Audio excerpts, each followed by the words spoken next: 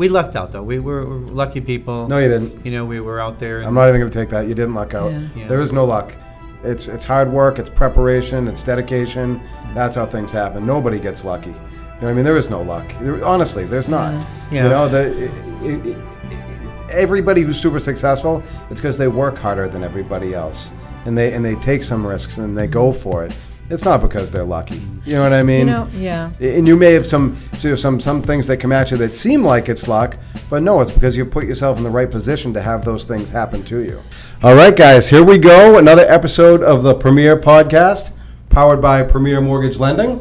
We have a couple of great guests with us today, Linda Early and Blaise Coco of Coco Early and Associates. Thank you guys so much for being here with us today. Thank you for having us. Yeah. It's great. Absolutely. You guys have a great story. You've done a ton, so I can't wait to hear all about it. I'm sure our audience listening is excited to hear how you've built this great local company. That's really the idea behind the podcast. When we started it, we wanted to share local success stories with the public. So that people can get motivated, inspired, and learn how they can do awesome things just like you guys have. Oh, that's great. Thank you. Yeah, no, well, you guys have. I mean, you should be obviously proud of what you've done. I mean, it's quite the accomplishment not only to have one office with a few agents, never mind 13-ish. It's give right? or take. Every day it seems to be different, but yeah. Right, 13-ish offices with roughly how many agents? About 320, Linda. Yep. Holy smokes! Yeah, we started 22 years ago, I think it is. 1997. December of 1997 we started. Wow. And, it was kind of an interesting beginning for us because we were both agents, that had worked for another company. And we just felt it was time to just kind of branch out and do our own thing. But what was kind of interesting about it is Blaise and I, really, we knew each other in the business because we were in the same office, but we never thought of really becoming partners in a business or anything. It just kind of happened. Yeah. And, sometimes things happen for a reason, and we felt the timing was good, and we took the chance and just kind of jumped into it, right? Yes, we did. We got our first loan. It was $25,000. Awesome. From Methuen Co-op. Nice. Before they were the big brick building that they are now, they used to be a small white Cape-style looking building. Everything Remember was that? done by hand. Remember, she had our Rolodex. account, and everything, the application, everything was. Oh my gosh! It's when phones didn't exist, cell phones and facsimile machines was boss, and mimeograph printers were boss. Simpler times. It was so funny. Yeah. The MLS books, we had books instead of everything being online today. It was crazy. Yeah, the business has changed a lot. It's changed so much. Yeah. It's amazing what you see over the years. And, I mean, you have to adapt, and so we've had a lot of times that we had to adapt because technology is changing so quickly. Technology, the market, it's ever changing. It can change. Even, we saw everything that just happened over the last 3 months with the COVID situation. You guys need to adjust how you were showing homes, how you were marketing homes. Right. Instead of doing, a lot of open houses, we were doing the visual tours and this, that, and the other things. So there was a lot of changing. Let's do this. So let's take it way back. Okay. All right? Way back. So, Blaise, let's start with you. Tell me about where you grew up, how you got going, and then give us the quick version of little Blaise to start in the real estate. Sure. business. So, born in Lawrence, Massachusetts, Prospect Hill. Nice. Raised in Lawrence till I was 9. In a family of 9 children, including me, 6 sisters and 2 brothers. And we lived mostly in multifamily homes, always the 3rd floor. I was always the oldest son, so I'd be bringing the garbage barrels up the stairs and down the stairs and the groceries up the stairs. So it was quite a thing. East Havel Street. I was born on Wesley Street in Prospect Hill. And then finally, my parents took advantage of a first-time homebuyer program and moved to Methuen on Oak Crest Circle. Yeah. And we lived there until I joined the Air Force. I was in the Air Force 18 years old in October 1980. And I was there. I was in Germany for 2 years in the Air Force. I was in Michigan for 2 years, and then I did reserves for 2 years, so 6 years. What made you join the Air Force, go into the service? So I had dropped out of high school when I was 16. Yep. And didn't have the formal education. I was a pretty bright kid, if I must say so myself. A all the time. I was really kind of bored. Yeah. And my mom was okay with me dropping out. My dad, we didn't tell my dad until a year later. I used to hide in the morning. He'd think I was at school.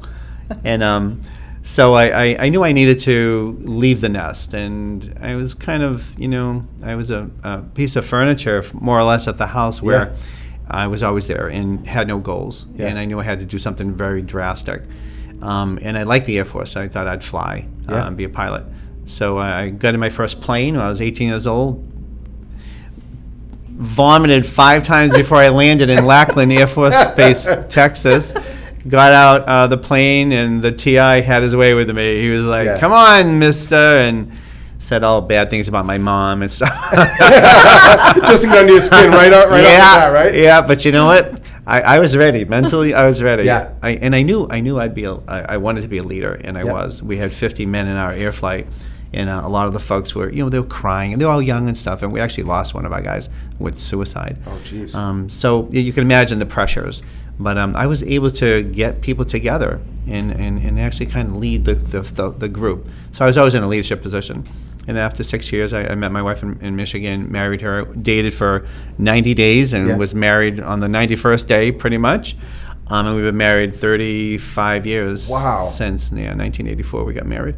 I didn't know. I've known you a long time. I didn't know. See, that's why these are great. Because I didn't know that you and Marilyn were together for a short amount of time and you got married right away. Yeah. We have 2 children. We decided to have children later on in our life and decided we wanted to adopt. And both of my children were born. I delivered Kylie, and Marilyn delivered Tyler. Incredible. We cut the umbilical cords. The birth moms were fine with it. Yep. It was amazing. That's amazing. And now Kylie's 11. Tyler's 8. Both very strong and smart and beautiful little blonde, blue-eyed kids. They're wonderful. They're treasures of my life. And then got into real estate. I wanted to make a lot of money in a fast period of time and didn't have the education behind me. Yep. So I went and I took my test for real estate and joined Century 21 McLennan and Company, McLennan and Moriarty back then. Worked with Janet McLennan, who was a very good advisor, a teacher in a lot of ways. And then kind of grew up there in the business. And like Linda said, we wanted to do business a little different from a service perspective. And we decided to go out on our own 22 years ago. And our first office, our goal was to have 6 or 7 agents, which we call power agents. And people ended up coming over to our office just because they liked us, I guess. And we started to recruit and grew from one office and knew we had to go to Salem, New Hampshire. I'll let Linda fill in those blanks, but it's been wonderful. And here we are today, and we do probably close to $1 billion in sales a year. Incredible. About 2,500, 2,800 homes a year, almost 3,000 homes a year. It's a fun place. It's a family environment. That's what we would have. We don't have that corporate persuasion, if you will. It's been very very real, very family. I'm generally found out of either the Salem or the Wyndham market. The offices there, and the agents really take care of each other. They do in the entire company. It's just wonderful. It's great when you have that family atmosphere. We try to do the same thing here. You know what I mean? Where it's kind of a family-run business. You don't have everything isn't super corporate, and people tend to enjoy that. They do. I thought another very interesting thing that I heard when you were speaking there, Blaise, is a lot of folks that I've talked to that are incredibly successful, like the two of you are, don't necessarily have to have this super formal education, go through all this high-level schooling, training. It's more the desire to want to get out there and do well, And even how you said you went into the Air Force at 18 years old, and you right away took a natural leadership position. Like, those are the characteristics that real leaders and people that are successful have. So it's interesting to hear that from another person. You know what I mean? Also, you grew up in a 3 family with 11 people, another thing that we hear consistently when we're talking to people that Yeah. do really well. You know, it's not like you said you grew up on Beacon Hill in Boston in a Hardly. $1 million mansion. Beacon Street, maybe, You know? in Lawrence. right. You know, it's a recurring theme, and it's refreshing sometimes Thank you. to hear that. Linda, what's your story? Well, I don't know if I could top that. But I was born in Methuen, Massachusetts, and pretty much lived there, my whole young life. We lived on Prospect Street, and both my parents worked. Yep. They were working parents. They always gave us what we needed. Yep. We felt like we had the world. It was wonderful. I'm the youngest of 3 girls. So I have my 2 sisters. We're all very different, which is a good thing. Yeah, it is. Yeah. And so I went to Methuen Public Schools. Yep.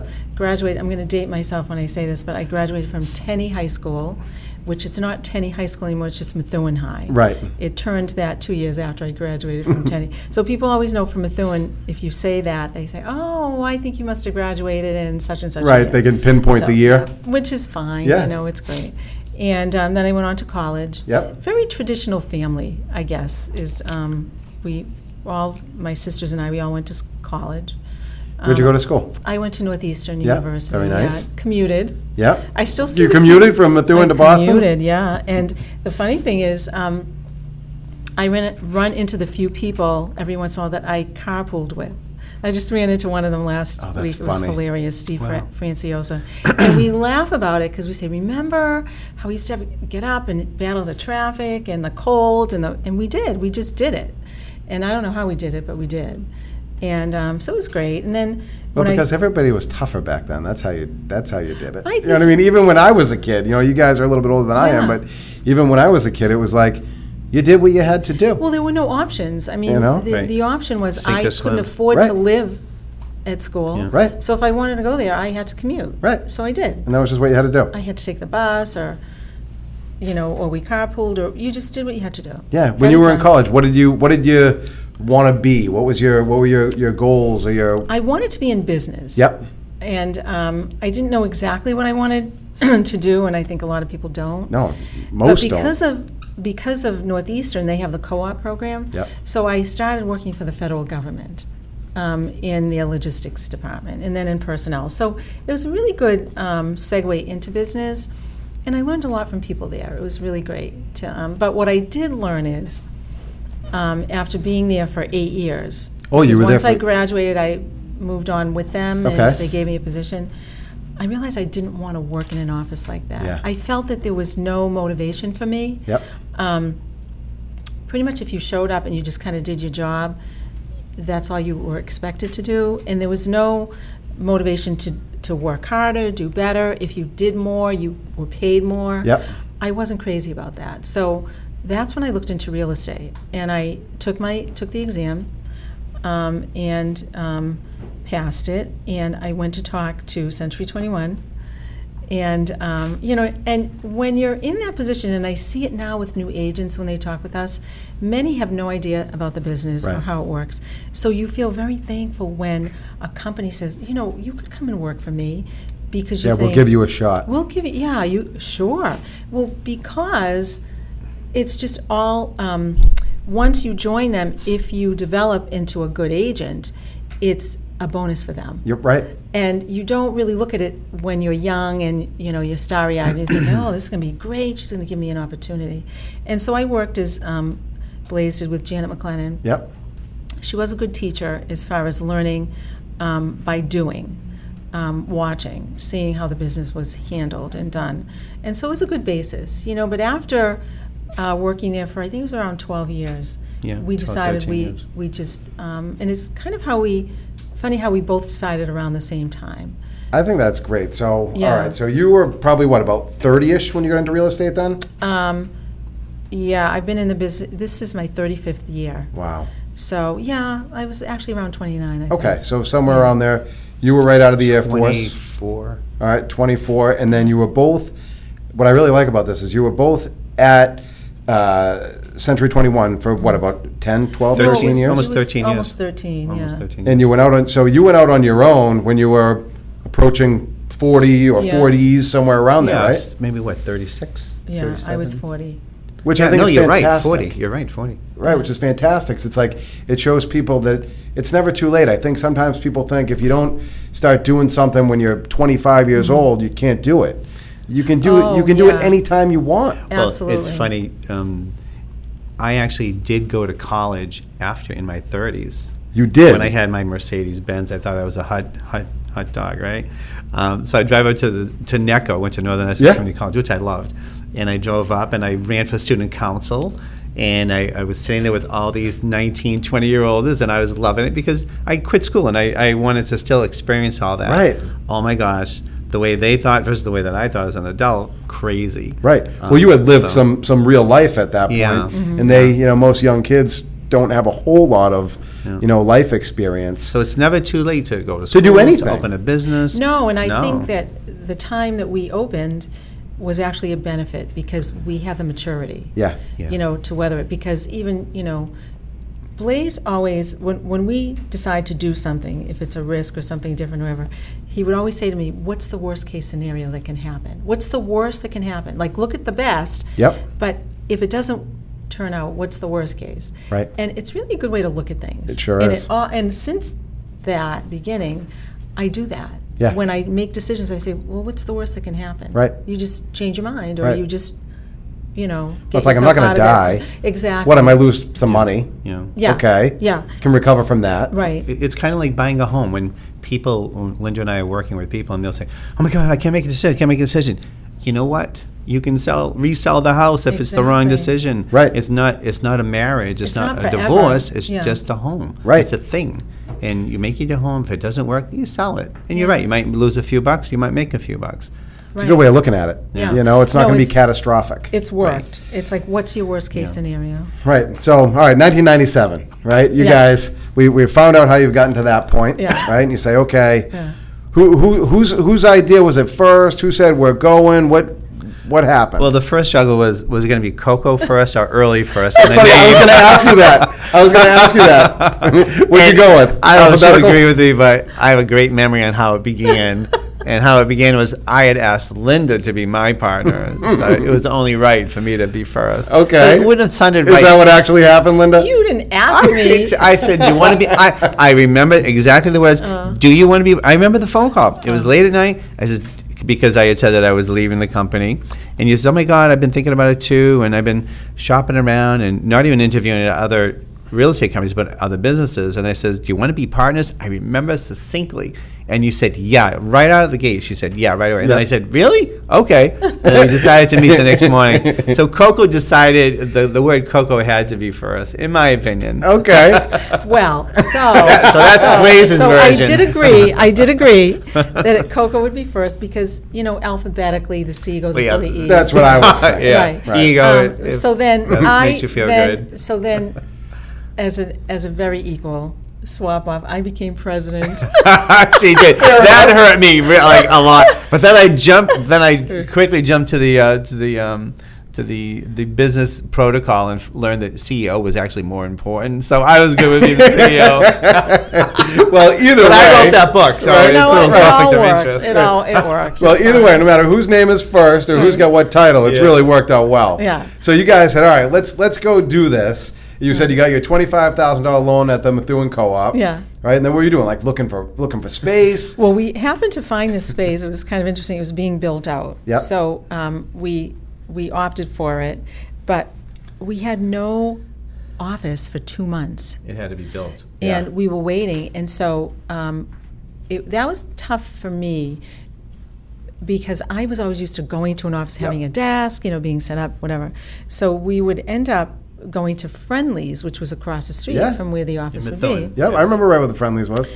And then one day we set up this really important meeting, and we go to the door of Friendly's, and they were closed. They're tearing it down. And we said, what are we going to do? Where are we going to meet? And we figured it out. I don't even remember where we ended up. That's funny. So Friendly's was your spot every day to get together and meet? Oh, yeah. And we couldn't wait until our space was done. But once it was, we felt really good about it. But we outgrew it so fast. Yeah. 3 months. We owned Methuen 3 months? Year. Yeah. And so that office was directly across the street on Broadway from where the old Friendly's was. Yeah. Okay. And we had, I think we started out with about 1,000 square feet. And so we quickly filled that, but it was the kind of building we just kept expanding. We went upstairs, and then there was a kitchen, so they closed off the kitchen. Yeah. We just took over this whole building until one day, maybe 2 years after we were there, I got a phone call from the person who owned the building that we're now in. Yep.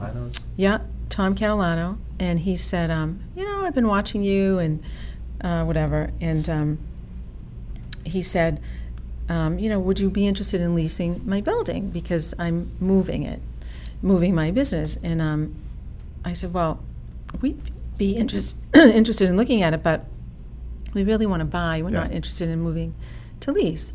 And so I talked with Blaise, and he said, well, come and take a look. So we went and took a look, and quite frankly, we loved it. Like, we thought, this is perfect, but we couldn't let on. Right. You're like, oh, it's okay. Need some work, Location, Route 28, really? Huge building.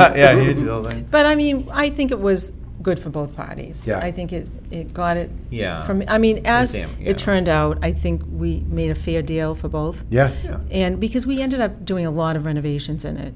And we continue to, because it's an older building. How old is that building? Early 1900s. Yeah. It's a beautiful building. It's probably historic. It's in the historic district. Yeah. So we always have to be careful anything we do. 20 years? Wow.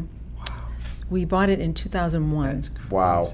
2001. Unbelievable. So that was your first big office that you had. So you had just Methuen for how long? 3-4 years? Yeah. Well, actually, Susan Tisbert, who was an agent of ours, did a lot of business in New Hampshire, and she was clamoring for us to open an office in New Hampshire because we were starting to do business in New Hampshire. Yeah. And a lot of the New Hampshire companies saw what we did in Massachusetts really quickly. And honestly, we felt like they were trying to block us from showing properties. They would require us, remember this, us to fax over our license to them before they would even set up a showing. Yeah. Get out of here. They wouldn't. And one day, Lynn and I said, okay, we're done with this game. Because they would do it to all of our agents, too. Really? Just to give them another obstacle before they could get to the property? They were trying to keep us out of Salem. Pain in the neck, yep. Which was really kind of fun. Right. And then the day came. That's good, though, when someone's doing that to you. Yeah. It's like, okay, well, that's how we took they're a little afraid of as us. a compliment. Right. And understandably, because within a year we owned Salem. Right. We did. So we made the call and said, okay, if you don't let us show the property, if you continue requiring the license and refuse to set up the showing, we'll go directly to your seller. Right. And we had that right to do that. So immediately it stopped. Right. Yeah. And then we went to Salem, and then... So you had your first office in Salem. Where was the first office in Salem? It was on Route 28. Okay, where on 28? It was the plaza. Yeah. Where where Amalfi Amalfi's is, right? Yeah, that's right. Yep. Yes. Yeah. At one point in time, we had 3 offices on 28. We had one in Salem, one in Methuen, and one in South Lawrence. So we were right on Route 28. Yep. And, and over the years, we moved Salem a few different times for different reasons. The space wasn't quite right. We ended up buying a building in Salem at one point, and then we ended up selling that, and we moved. So we've done a lot of maneuvering, really, in the Salem market, I think. Yeah. Lawrence, we opened... that was one of those times that, what's the worst case scenario that can happen, and the worst case happened. Did it? That was a rental. We didn't buy it. But when did you open that one? Oh, gosh. Around 2004? Yeah, we probably over 7, 8 years. We were getting BB shootings in the windows and stuff. Where was the office? It was in South Lawrence on 28. Right on 28. Okay. Yeah. There's a car dealership right where it after was. Before us. Yeah, it's was a rent-a-center or something, and then... I know what you mean. Yeah. Yep, I know what you mean. And, we thought, honestly, in opening in Lawrence, we thought the best spot would be a South Lawrence location. Yeah. It just never turned out quite right. Not what we thought. And, that's what happens in this business. Sometimes you're right on dead center, and sometimes you're not. And so that was an interesting lesson for us. Truly, too much space, not enough revenue, to support it. So then we closed that. And then goes to show you, though, right? As you're growing along the way, you're going to have little failures as you go, and that's okay, right? Because that's how you guys probably learned moving forward. Oh, So, you know what I mean? When you're assessing where you're going to open an office or how you're going to do things, you're like, okay, remember when that one didn't go just as planned? Right. Let's keep that, on our forefront of our mind, so that next time we adjust a little bit. I tell you, it takes a lot of nerve to close an office. Yeah. As it does, maybe more nerve to close than to even open. Right. Open's kind of, you write the check, you build out, you have your big opening day and all that. Yep. And then you hope that sales will happen. Right. But closing it, the messages that people infer are, oh my gosh, they're not doing well. And, Right. and it's nerve-wracking. Yeah. So you have to you have to measure it. And if you're not making money, don't be afraid to cancel or to close what you're doing Right. and move on to something better. Yep. But it takes, it's still risky. That's a good message. No, and that I really think is. that, when you're in business, because even we look at other people in business, it appears sometimes to be easy. It appears that, they do it, but they don't recognize really what goes on behind the scenes. And I think our toughest time was like 2009 to 2012. Yeah. In that That was a tough recession. time. It was super That was tough. a tough and time. there were sleepless nights and worries and concerns. And a lot of our concern was to not let people down, Right. to not let our agents down that work Yeah. for us, Communities. and to not let our employees down, because we do have employees. Yep. And so it was a time of a lot of stress. Scary. Yeah. Yeah, it was scary for a lot of people. And, Oh, yeah. and you guys at that point, you had built up the business Uh-huh. to the point where, how many offices did you have? 3 or 4? Back then, Maybe. I think. that's when we 5? started to expand. So Right. we probably had 4. So you were probably expanding through the early 2000s. Right. Then that hits 2008. Yeah. And it's like, okay, now we Yeah. got to weather the storm and try to make it through this the best we But can. actually, Mike, what we did was, and I remember, again, the conversation with Linda, we shared an office, and she was pretty down, and our desks faced each other, and she says, what are we going to do with the few superlatives? Yeah. Not Linda, I'm just Not kidding. me. Just to make it sound I will say funny. my vocabulary has really expanded Yes. in the past Partnering few with years. Blaise. Yeah. No, my mother, my father, they enjoy those words. And I remember, because we play an important role to each other. It's the yin and yang. Yep. If she's up, I'm down. If I'm down, she's up. And without having that, I would not even be doing this. So when she's down, I know I have to get up. Yep. And it's good because it forces me to think creatively and productively. And I had said, we're going to do, Linda? We're going to grow. We're going to grow. In this down market, we're going to grow. And that took guts. Yeah. And she said, how the heck are we going to grow when we have no money? Because it was that bad. How are we going to do this? Exactly. And I said, I'll a good figure question. it out. Right. And we did. We went from 4 or 5 offices to like 10 offices in just like 12 months. Awesome. We went out there, Awesome. bought companies, we figured out a way of financing.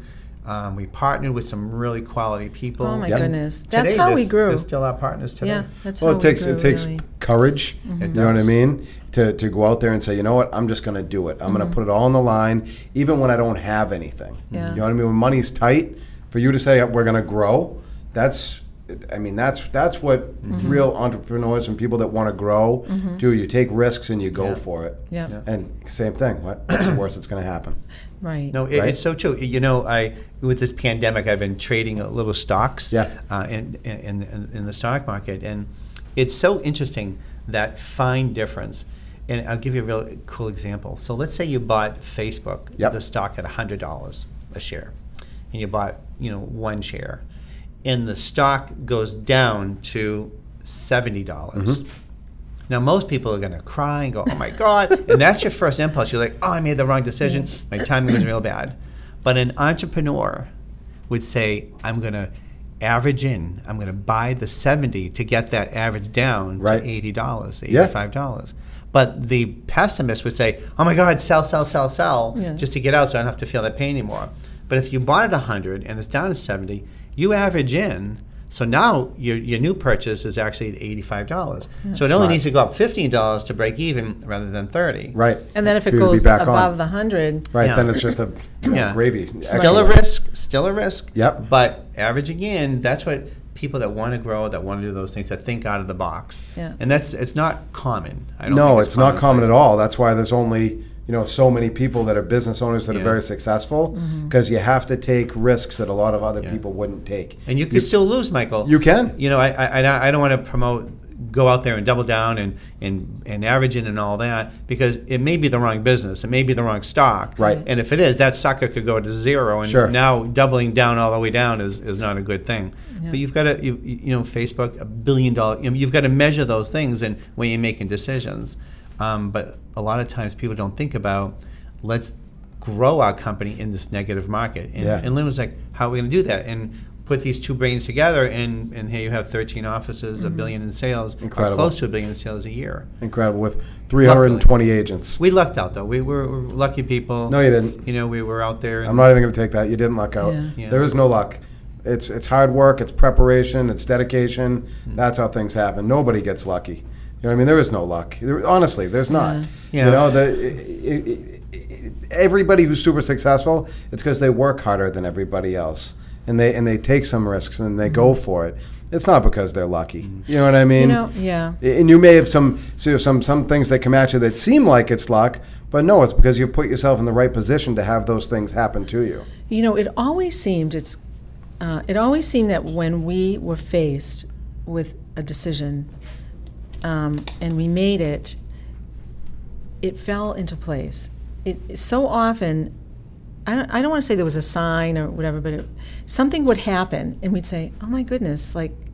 This was meant to happen the way it did." Yeah. And all of a sudden, it would work out. You feel lucky. We feel like, wow. Yeah. And I do believe it. In the first one, when I lecture and teach and coach, I'm the first one to say, if it's going to be, it's up to me. Yeah. I do believe that wholeheartedly. Where some people, oh, thank God, or thank this, and karma and all that. And if you think it's karma, great, buy the house. Right. It's just karma. I showed up at this open house. You know what? Great, you're right. Just buy the home. It's not karma. It's because I ran an ad that said, "Come to my open house." You came to the open house because you're in search of a home, and it happened to fit, check all the blocks. But then it's skill. Yeah. In making it happen. Yeah, it's like you create your own destiny. That's but I think surrounding yourself with the right people too. Yep. We have a great group of agents, truly.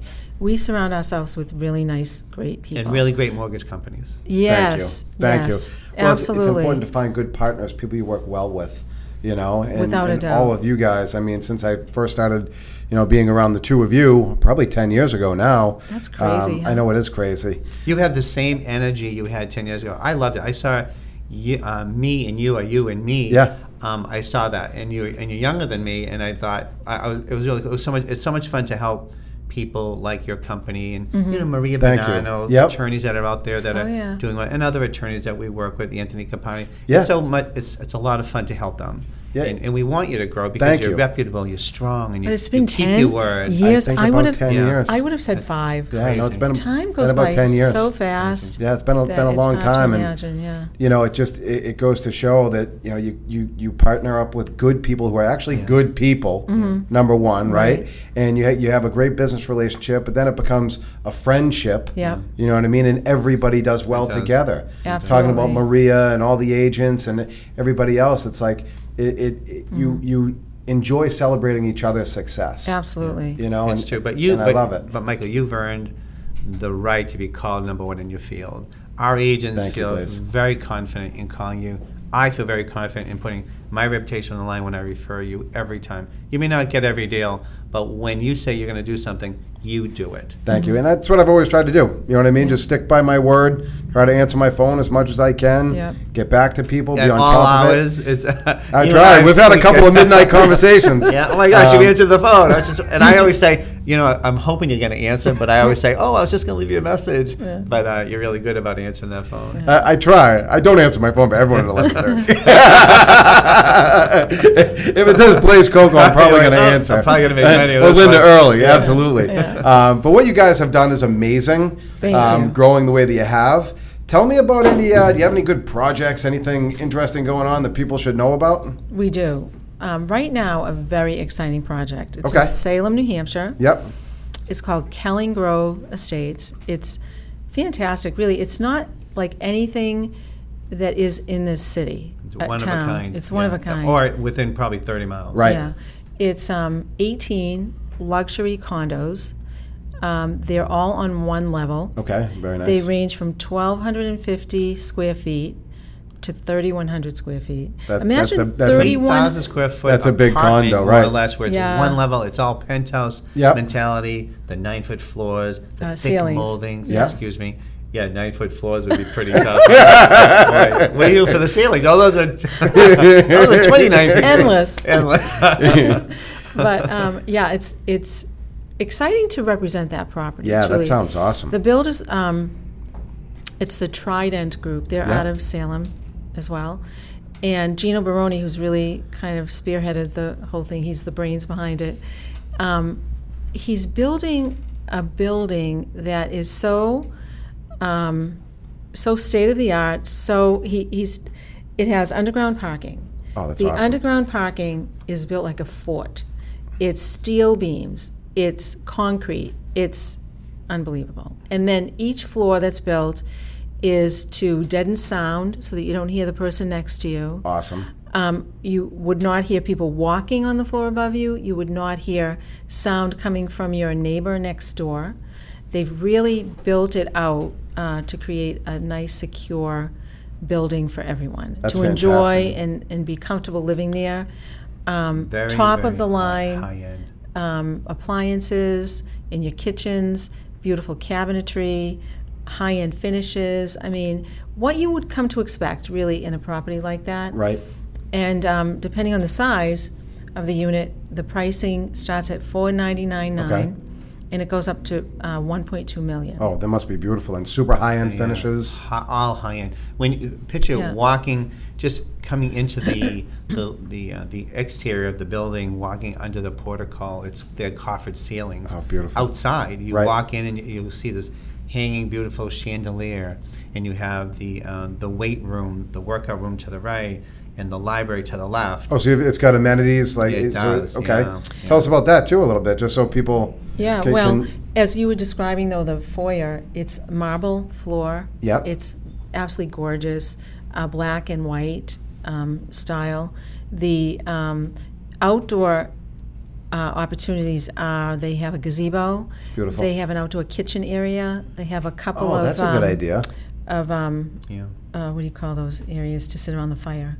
Fire pit. Little fire pits. Yeah, Yep. they have a couple of those. They have bocce. Nice. Yeah, so it's really and it's not an age-restrictive I was going to ask community. you that. No, it's all ages. 3 levels.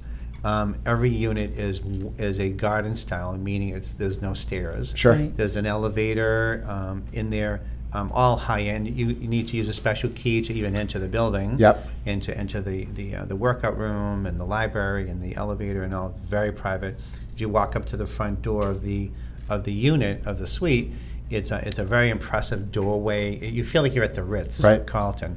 Yeah, it's amazing. And I've seen the renderings. It does look like that. It looks like you're walking into, like a super high-end, hotel with the finishes and everything. Yes, and that's what they want to accomplish. And what's really interesting is the builder-developer is going to live there as well. That's always a good sign. Yeah. Whenever the builder's going to live there, you know that he's confident in what he's built. He's not afraid fantastic. to live among the people who buy. Right. He says that to everyone. He said, "I'm not afraid. I am building this building like it's my house." Oh, that is awesome. Where is it in Salem? It's on Sally Sweets Way. Yep. Which is right off of Geramonte Drive. Yep. It's so accessible from Route 93. It's close to the Tuscan Village, which we know is getting built up incredibly. Yeah. It's about a mile away from the Tuscan Village. No, it's a great spot over there, right? Mm-hmm. Right over off of Geramonte Drive, or off of what's that, Hampshire Road that runs behind there? Yeah. Lawrence Road. Yeah. Lawrence Road, that's right. Because you're only 2 minutes away from everything on 28, but far enough away from the traffic. Right, like in the traffic and everything. So it's a perfect spot. It's really secluded. Yeah, that sounds great. When are they talking that units will be finished? Fall. Yeah, the people that have September, October. Yeah. We'll have a model. This is June 18th. We'll have a model within 4 weeks. Oh, great. That's what they're saying, 4 to 6 weeks. Yeah, they say 4 to 6. I'm thinking it could be 2 months before it's furnished. We'll and see. ready. They're quite anxious to get it, and we'll have it furnished and It'll be really, really something to come into and come see. You can actually see it now. We're starting our open houses this weekend, and they'll be every weekend, Saturdays and Sundays, more like probably 12 to 2, 2 to 4, that range. Come in, we'll show you. It's all framed. The roof is on and all that. They haven't put drywall in there yet, so it's still in those early stages. Right. But the model should be done, let's say, even if it's 6 to 8 weeks. Yeah, that'll be good, though. At least people can see, like, layout and where the building is. And I think early stages like this, people are able to see truly what they're doing between the walls, behind the walls. Yeah. So it's a good opportunity for that. They can make some changes, too, while it's being framed. That's right. Well, it sounds like an incredible project. I think was it 4 under contract on that? Yes. Already? Yeah. Oh, 4 out of 18? Mm-hmm. Yeah. That's pretty good. We haven't even built the building yet. Yeah, that's pretty good at this in this point in the construction. Yeah. Exactly. Well, that's fantastic. Any other projects that people should know about that we've got going on? We're getting sold out. It's happening everywhere. We had Great Oaks and Methuen sold out. Gone, right? Gone. That was a great project. How many homes was that? About 30? Yeah. 30. It took exactly 2 years to sell out, which is quick. That's a phenomenal absorption rate. Yeah, it's great. Yeah. 30 homes. We have one left in Wyndham. It's a 55 and over. It's a ranch. It's a not a ranch. It's a 2-story, but the master bedroom is on the first floor.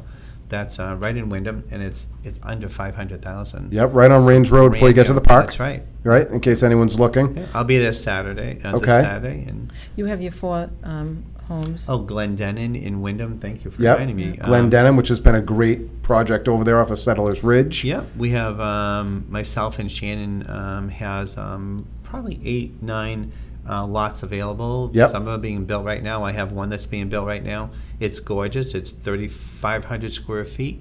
It's turreted. The master bedroom's turreted. Oh, beautiful. 3-stall garages, and they're $849. Yep, I was going to say somewhere in the mid-8s. Yep. Which is great that you can get brand new construction in Wyndham. Oh, yeah. Right by 93, Mike. It's a beautiful location. That's a great spot, too. Again, right off Range Road, for people that don't know, you pass the park and it's up on the left. Yep. I mean, you guys have a ton going on all the time. We do. It's nice to see the new construction is going quickly. That's always a good sign. Oh, absolutely. Yeah. I mean, the key now in the market, and everybody I think knows it, is listings. Yep. You need houses for people to buy. Yep. There are a lot of buyers, as you know, because I call you every day to get pre-approved. Yep. We send them to you too.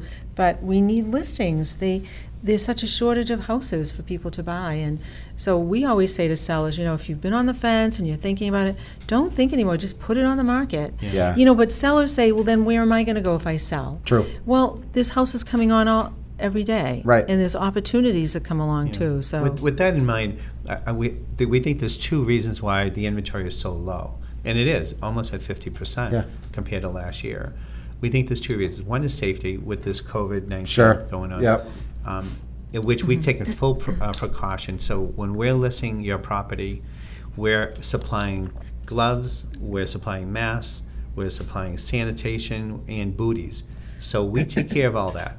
And if we need to, we'll tour the home with the buyers if there are other agents that are showing the homes. Mm-hmm. So safety is the utmost. We'll make sure we'll wipe things down as we go through.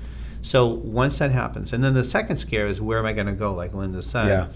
Because there's not a lot of inventory. So what we try to advise our clients are, well, if you start looking for a home and you want to buy it, you really can't buy it because your home isn't sold. Right. You don't even have a buyer in your home. Right. So how do you strategically get around that? Well, it's simple. At Coco Linda, we've devised a couple conditions for the buyer coming in to purchase their home. So if you put your home in the market, say for $500,000, and a buyer walks in and says, I love it, great. We would accept the offer with a condition in there written. So it's in contract saying, we'll only sell you this house if we can find another home. That's it. There we go. So now you have a buyer for your home. Mm-hmm. Now you can go and look for another home and say, listen, my house is already sold. I've already got a buyer. That makes you a legitimate player in today's market. Mm-hmm. Yep, and that's when they typically says seller to find suitable housing, right? Yeah, that's right. That's a phrase that we would do. Seller subject to the seller finding suitable housing. And usually we'll put in 30 days, 60 days. Yep. Now, if the buyer really loves your home, they're going to wait. Right. Because there's nothing on the market. Right. That's good for people to know because people will come to me looking to get pre-approved to buy, and they'll ask me the question, what should we do first here? Should we sell our house or try to get a house under agreement? Or and I always defer it back to you guys. I don't even want to get involved in that conversation. Right. But that's good for people listening to know, okay, you get your house under contract, says you need to find suitable housing. Right. Again, back to what's the worst case scenario. That's right. You don't sell your house. You don't sell your house. Exactly. You're not going to get thrown out. Right. There's no safety issues because we've taken care of that. Right. So, yeah. So put your home on the market today. Our sellers are getting 30, 40, 50. I wrote an offer the other day, $80,000 over asking price. Incredible. Over asking price. Make sure you get a local realtor that knows the market. 100%. In this It's case, key. it was an agent who didn't know the market, and there was 65 showings. I mean, seriously. So people think, so where's the market going? If you had 100 buyers, which we do, right, between 300 and 500,000, 100 buyers easily within the Merrimack Valley, in southern New Hampshire. If 20% of those people are laid off, let's call it. There's 20.5 million folks that are laid off right now that are collecting unemployment. If 20% of those 100 go away because of their job, their employment, there's still 80% of the market still there. 80 people are still looking to buy a home. This market is very strong and will stay strong. Yep. So get out there, put your home in the market, subject to finding suitable housing. Let's get that inventory out there. Yeah, the good thing is, too, these rates are supposed to remain super low, the mortgage rates, throughout the end of this year and through 2021. Which is awesome. Everything I'm hearing, potentially rates further down into the twos. So they're going to keep dropping for a bit, which is incredible. Needs to. They need to, just to spur the economy and keep things moving. Yeah. So I think summary here is that the real estate market is really booming. Don't be afraid to list your house. Yeah, don't be afraid at all. Right? Because there's measures you can put in place, so you're not going to be homeless. That's right. I think that's what people are afraid of. It is. I know. It's legitimate, and it makes sense because they're out there shopping now and not finding anything because there's 3 homes in Wyndham between 300 and 500. 3 homes. How does a population of 19,000 people choose on 3 homes? Yeah, so it's subject to, and when you do that, hopefully the next step up homes will be doing the same thing. Right. So it does help the market It's propel. a ripple effect for sure. Everybody's going to keep that in mind. I think once people have that information, they'll be able to make better decisions. I think part of it is that they don't have the information, or they're not even at the point where they're talking to a real estate agent like you guys to get that information. Right. They're just like, you know what, I'm not doing anything. Well, that's the thing. People just get paralyzed and they do nothing. Yeah. But they want something to happen, but they're afraid to do anything, so they don't. Well, hopefully us sharing some information with the public, they'll get a better understanding of how that works. Yep. Hopefully. Yeah. Before we wrap up, anything else you guys want to add? No, this has been fun. I was a little nervous to come on. It's different. Weren't. Were you nervous? You're not nervous. Yeah, always. You ever been nervous? Probably not. Every day I just hide it well. I'm in sales, so. But no, thank you so much. Yeah. This has been we a really good appreciate it. experience. This was fun. Yeah, no, it's a lot of fun. Thank you fun. guys for coming on, and I like it because every time I do this with someone, I learn so much more about you guys, which is great. Well, Blaise, Linda, thank you guys so much for being great friends, great partners, coming on our little show here, and hopefully sharing some good information with the public. You guys are the best, and let's have a great year in real estate this year and next year and many years to come. Thank you guys so much. Thank you, Mike. Thank All you. right. Thank you. All right. Bye, guys.